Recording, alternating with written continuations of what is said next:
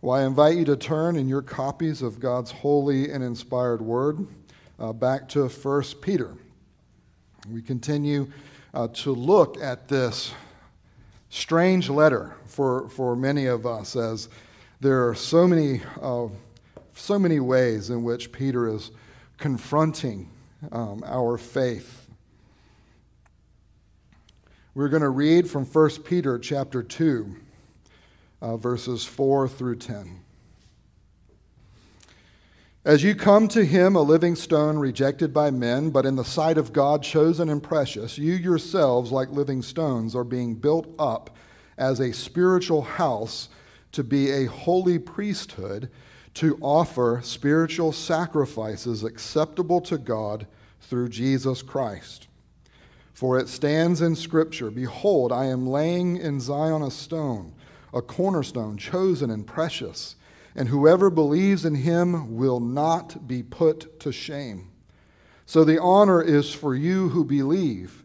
But for those who do not believe, the stone that the builders rejected has become the cornerstone, and a stone of stumbling and a rock of offense. They stumble because they disobey the word, as they were destined to do. But you are a chosen race, a royal priesthood, a holy nation, a people for his own possession, that you may proclaim the excellencies of him who called you out of darkness into his marvelous light. Once you were not a people, but now you are God's people. Once you had not received mercy, but now you have received mercy." Let's pray.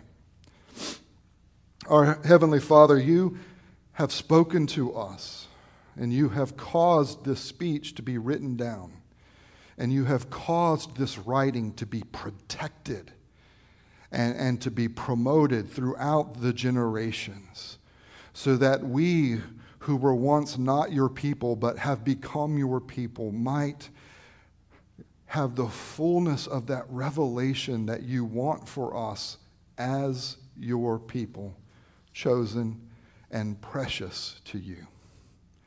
And so, Lord, help us to hear. Help us to block out all the noise that is in our heads and in our hearts today, and help us to be able to hear you speak in a fresh way through this ancient revelation. It is in Jesus' name that we pray. Amen.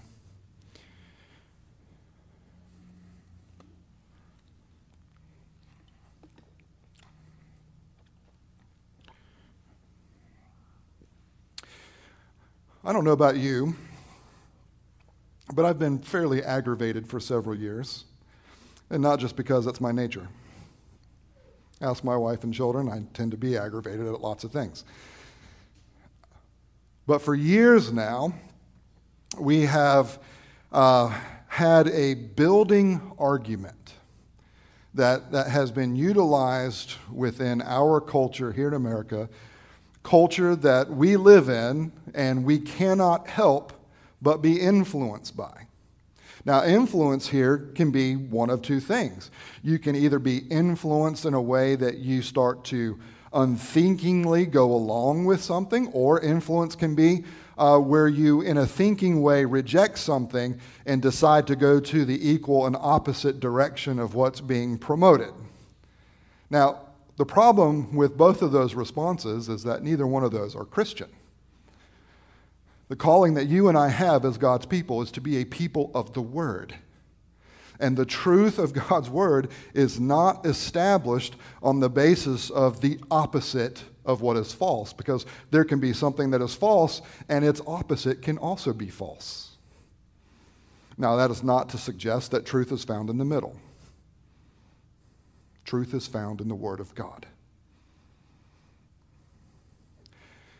For many years now, but it has really picked up steam in the last couple, there has been this theory, this sociological theory being taught called critical theory, that is often applied to racial situations, where it's called critical race theory. I'm not going to try to go into all of it, but the bottom line is that with critical theory, what you're taught to do is to understand yourself in light of things like your race and your gender, your socioeconomic status, and other things. And depending on where you fit within those types of criteria, tells you where you fit within society. Now, I'm not going to try to get into specifics. But what has been proposed is that if you have a certain race and a certain gender and a certain socioeconomic status, that means that you find yourself in one position in society, and someone that may be of a different race and a different gender and a different socioeconomic status is in a different place within society.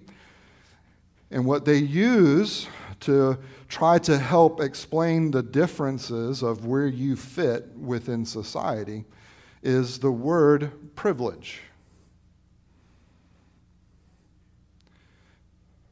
What has aggravated me for years is, all right, the academics, yes. We can, if you want to have coffee and discuss the academics, it's fun. What has aggravated me is the way the word privilege conceptually is now seen as something inherently negative. Now, why does that aggravate me? Because God wants us to understand ourselves as His people through the lens of privilege. It is a good thing to be blessed to be a part of God's people. And it brings with it, by necessity, privileges that those who are outside of God's people, that they don't possess. Within the imagery of what Peter has been doing here, going back to 1:1 and kind of coming to a conclusion here in 2:12, is he is presenting this argument to a group of churches who live in an area where they are not in power, where they are not in influence. And because of that, they are struggling because their neighbors, their co-workers, don't like them. If you had a particular job, you would have been part of a trade guild. And one of the requirements of being in that trade guild is that you were supposed to offer certain offerings to the god of that trade guild. Well, if you were a believer, you wouldn't offer that offering, and what would happen is you wouldn't get work. Now, just to be clear, what we are talking about here in 1 Peter is not state-sanctioned persecution. That was not going on at this time. It was not going on in this region. This is not the government having decided that they don't like Christians and therefore are killing and martyring Christians. That's not what Peter is talking about. What Peter is talking about is social pressure. What Peter is talking about is this temptation that we all can have to want to be accepted by those that we work with, that we live around. And what is happening is the Christians are not experiencing that. And they aren't experiencing it because of their faith. Because they have been born again to a living hope, and now, as part of God's people, are sojourners and exiles within this world. They have now become part of the kingdom program of God that God describes here in 1 Peter in terms of temple. The people of God have been made a part of the temple of God. And as we introduced last time, there is a second building project that is going on within this world. That the kingdom program, through this lens of temple that God is doing, that God started in the Garden of Eden, that God is bringing to its full completion in Revelation 21 and 22. This kingdom program through the lens of temple that God has been doing from the beginning, is doing throughout history, and will bring to its fulfillment at the end of all things. It is not the only program that is going on within this world. There is a counterfeit kingdom that is being led by the spiritual powers and authorities. And we see this first step of warfare in the Garden of Eden when the serpent comes to Eve and says, "Did God really say?" That was the first shot of this one who had fallen because he wanted to be God rather than serve God. And as he comes to this world, he comes to Adam and Eve, who have been made in God's image, who have been given this special privilege of being made in God's image, which meant that they were called to participate in God's rule. But they were the first royalty. They were the first priests. They were the first prophets who had received communication from God and who had the calling to disseminate that communication to any and all who would come from them by ordinary generation. They were the first royal priesthood. And the counterfeit, this serpent, comes. And in firing these first shots, they give in to the falsehood rather than holding on to the truth. And they join this serpent in his desire to be like God rather than to serve. And ever since then, there has been this conflict between what God is building in this world and what the serpent is attempting to build in counterfeit of God's program. What Peter is doing here, guys, and this is why we've gone very slowly through this section, he is taking these huge cosmic themes and he's using them to help you and I understand who we are so that we can live as God's people in the midst of a world that is not our home and is hostile to us precisely because we are sojourners and exiles in it. And the temptation for the people of God back then, and the temptation for you and me right now, is to get embarrassed about God's kingdom program. To be ashamed at times of when it doesn't seem to be going well. When, like the psalmist in Psalm 73, who says, I look around at the evil. I look around at the wicked. I look around at those who don't fear you, and their lives seem to be characterized by ease, by prosperity. Things seem to go so well for them. They don't have the pressures that we have. They don't care about living righteously, and they use their power to accumulate things for themselves. And look, they seem to have this nice, comfortable, influential existence within this world. And he says, because I saw this, my foot almost slipped. What does that mean? I started to give in to living like them so that I could enjoy the pleasures they are enjoying. But what stops the psalmist in Psalm 73? If you aren't familiar with this psalm, read it later. He says, but I remember I came into the sanctuary, and as I beheld your presence, I was reminded of their future. And what is that future? Judgment. Are they experiencing ease and prosperity, influence, power? Are they experiencing that? Yes. He doesn't say that what I realize is that they don't really experience those things.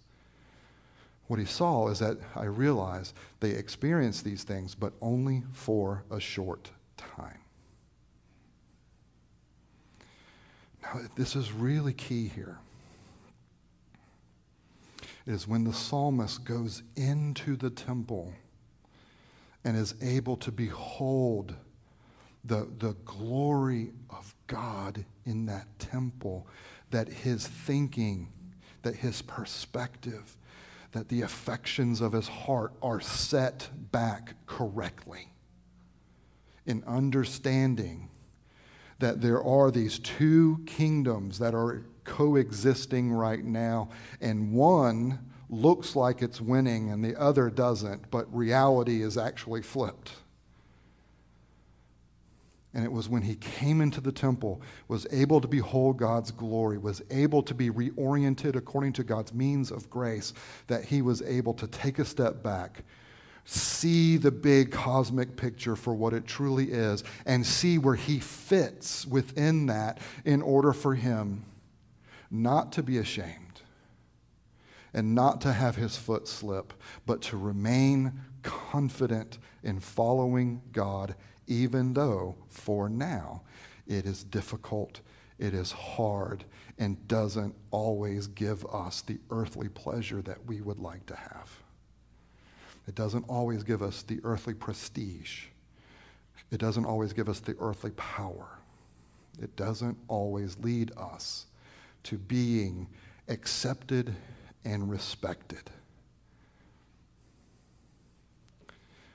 Now, here in 1 Peter, what he's saying to the people who were tempted, like that psalmist, to see what's going on around them, to feel what they are experiencing because of this rejection from their culture, where they are tempted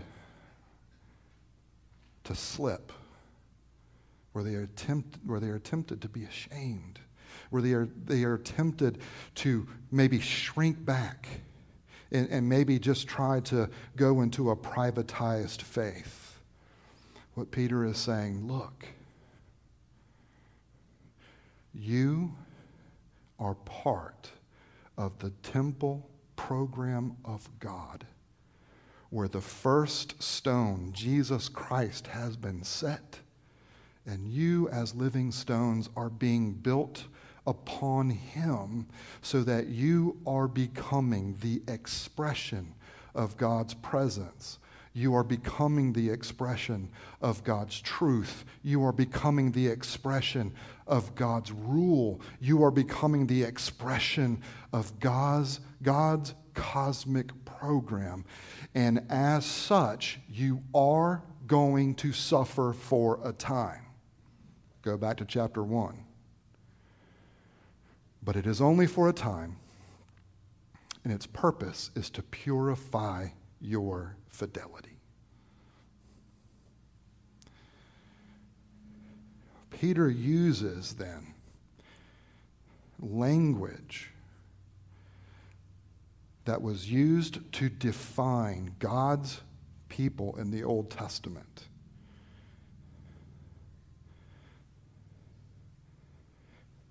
You are chosen. You are precious. You are a spiritual house. You are a holy priesthood. Later on, you are a chosen race, a royal priesthood, a holy nation, a people for my possession. And he says this now to Gentiles.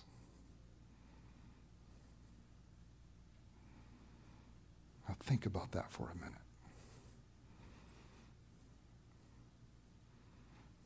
He's taking old covenant descriptions of God's people and is using that description for Gentiles, for you and for me, who did not grow up in the physical lineage of Abraham. Those who grew up in the way that God describes in Hosea as lo ami, not my people. You and I grew up without the heritage of Abraham. You and I grew up without having those old covenant, that old covenant membership by way of circumcision and physical lineage. And what that meant in the Old Testament with regards to temple was that even if a Gentile had come to Jerusalem and would see the temple before him and would be attracted to want to know what is going on there, he had to stay, or she had to stay, on the outer courts. They weren't even allowed to enter in to the court of the women. Now, we're going to talk more about that, Lord willing, next week.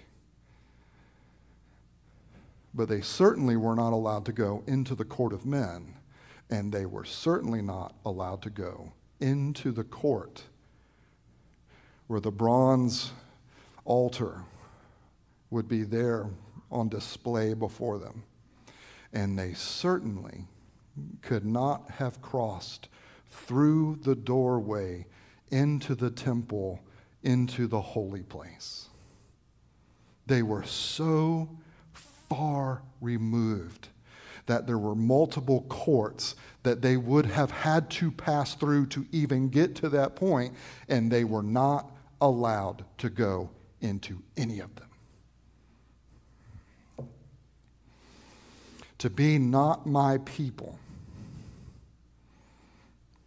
was to be cut off from God's presence. And it was to be cut off from the sacrifices. And what God has done in Jesus Christ, beloved, is he has caused Gentiles like you and me to be able to enter in, not just to the court of women, and not just to the court of men, and not just to where the bronze altar is found, but he has caused us to come all the way into the Holy of Holies in the temple.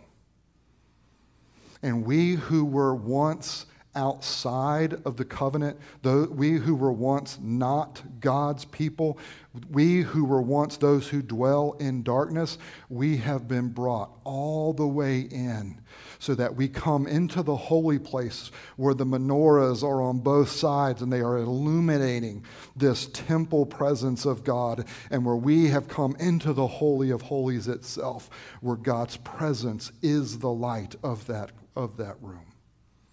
We are told here, we were called out of darkness and into light. And it is so easy for us to take those concepts and make them moral. And guess what? It is moral.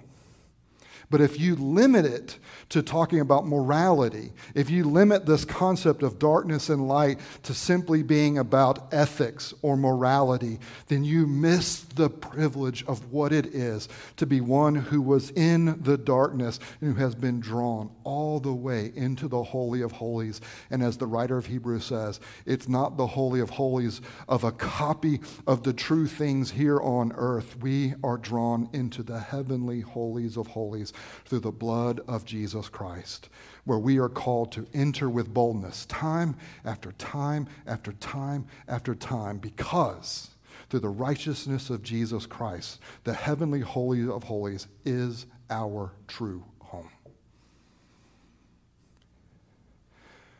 But right now, look around you. Now, the writer of Hebrews tells us in Hebrews 12 that when we're called to worship, that's where we are. But look around you. Does this look like the Holy of Holies? Are you in your new bodies? Are you in a glorified state? Many of us are going, oh, I hope not. And yet, by faith, beloved, this is where we are. And as we will depart and receive God's benediction and blessing, we are departing that heavenly Holy of Holies, which is our true home, in order to go back out into this world that still finds itself in the darkness of being cut off from the temple of God. Except for now in Jesus Christ, tabernacle and temple have been joined together, and we are a mobile presence of Christ that goes out into this world. And we go out into this world with that same function of the temple in the Old Testament.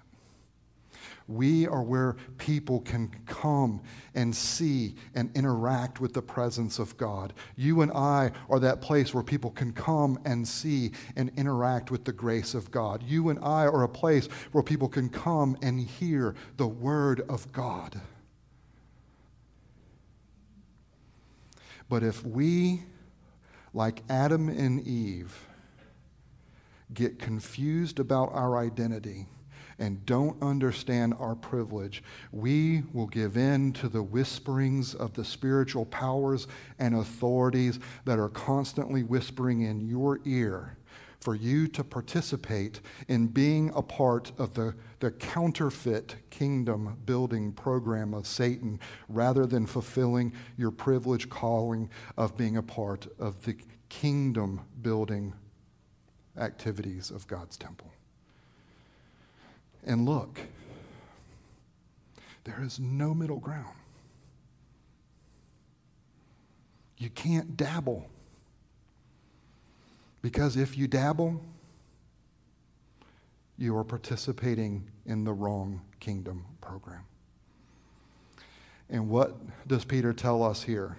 What is the fate of those who are part of the counterfeit building program of the serpent?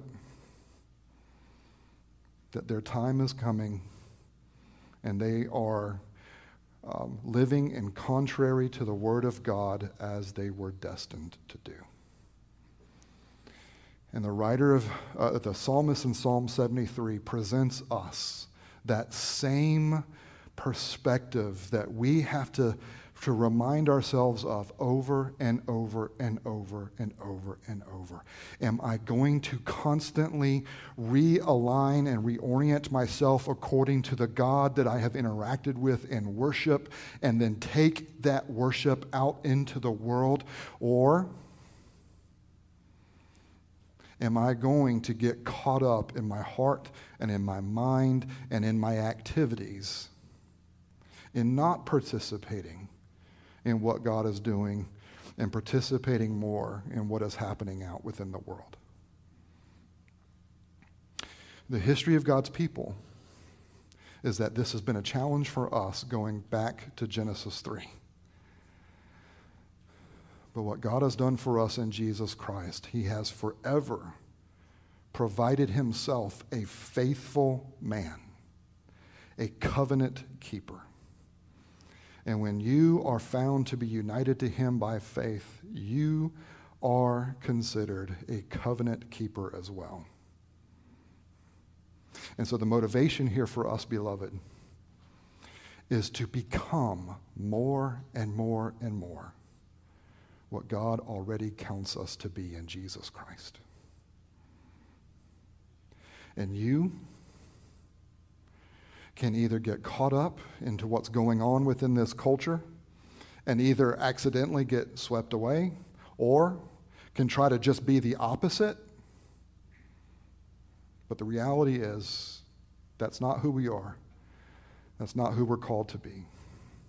The privilege that we have as God's people is to be a living stone, part of a temple presence of God, where we magnify and celebrate God here in worship, and then we take that celebration out into our lives. And when the people around us are struggling because they are still in darkness, when they are suffering because they're scared by something like the coronavirus, we are those who can stand in the confidence of Jesus Christ and can tell them, this is bad, but there is something better. There is something greater. There is something that is eternal. Let me tell you how awesome God is, and just how amazingly merciful and gracious he is. My encouragement: don't get sucked into what's going on. Be aware of it, but don't get sucked into it. Be aware of it so that you can offer hope. Because, beloved, we are part of the true cosmic temple building program of God. And he is going to succeed. Let's pray. Our Heavenly Father, we ask for your help today as your people. There is so much going on right now.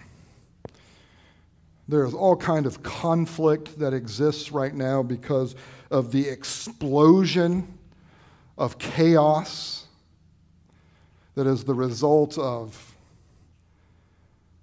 this critical theory that is a falsehood, that is being promoted, that is taking over the narrative. But Father, help us to see that what we offer this world is a superior narrative. That we don't have to try to get swept up into the specifics of a false narrative, but that we can present to people a superior one. So that we can embody and present this eternal cosmic reality of who you are and what you are doing and the privilege that you give to people to be a part of it. Father, there are people around us hurting right now. And they are responding to this hurt through sin. And sometimes it gets so easy for us to want to just judge the sin. But Lord, help us to have the posture of Jesus Christ, who said that he came not to judge, but to offer life. And so help us, Lord, when we get tempted to start judging the people around us because of the obvious sin that is there, to instead, Lord, to see their lostness, to see that they are in the darkness, to see that they are acting exactly like one would do as they are groping around. And that we who are in the holy place, that live a life of illumination in the Spirit and in your truth, might go out to them and call them to join us in the illuminated holy place, and to be able to eat the bread with us and with you. Oh Lord, we ask that you would open doors of ministry, especially during this difficult time right now, where we need to be creative, even as we are respectful to the people around us. Lord, make us bold in the confidence that your temple program is going to succeed, and that the privilege that we have of being part of that program is to use our privilege on behalf of those who have none. And Lord, bless our efforts and bring people to know Jesus Christ through conversations that people in this room will have with people outside of this room. And bring people to Jesus Christ through lives lived in hope by the people in this room in front of those who are outside. Lord, we ask that you would glorify yourself in building your temple here at Grace Covenant Church and through Grace Covenant Church in Paulding County and West Cobb County. For the glory of your great name and for the success of your eternal loving kindness in sending your Son into the coastlands to draw from every tribe, tongue, and nation to yourself. It is in Jesus' name that we pray. Amen.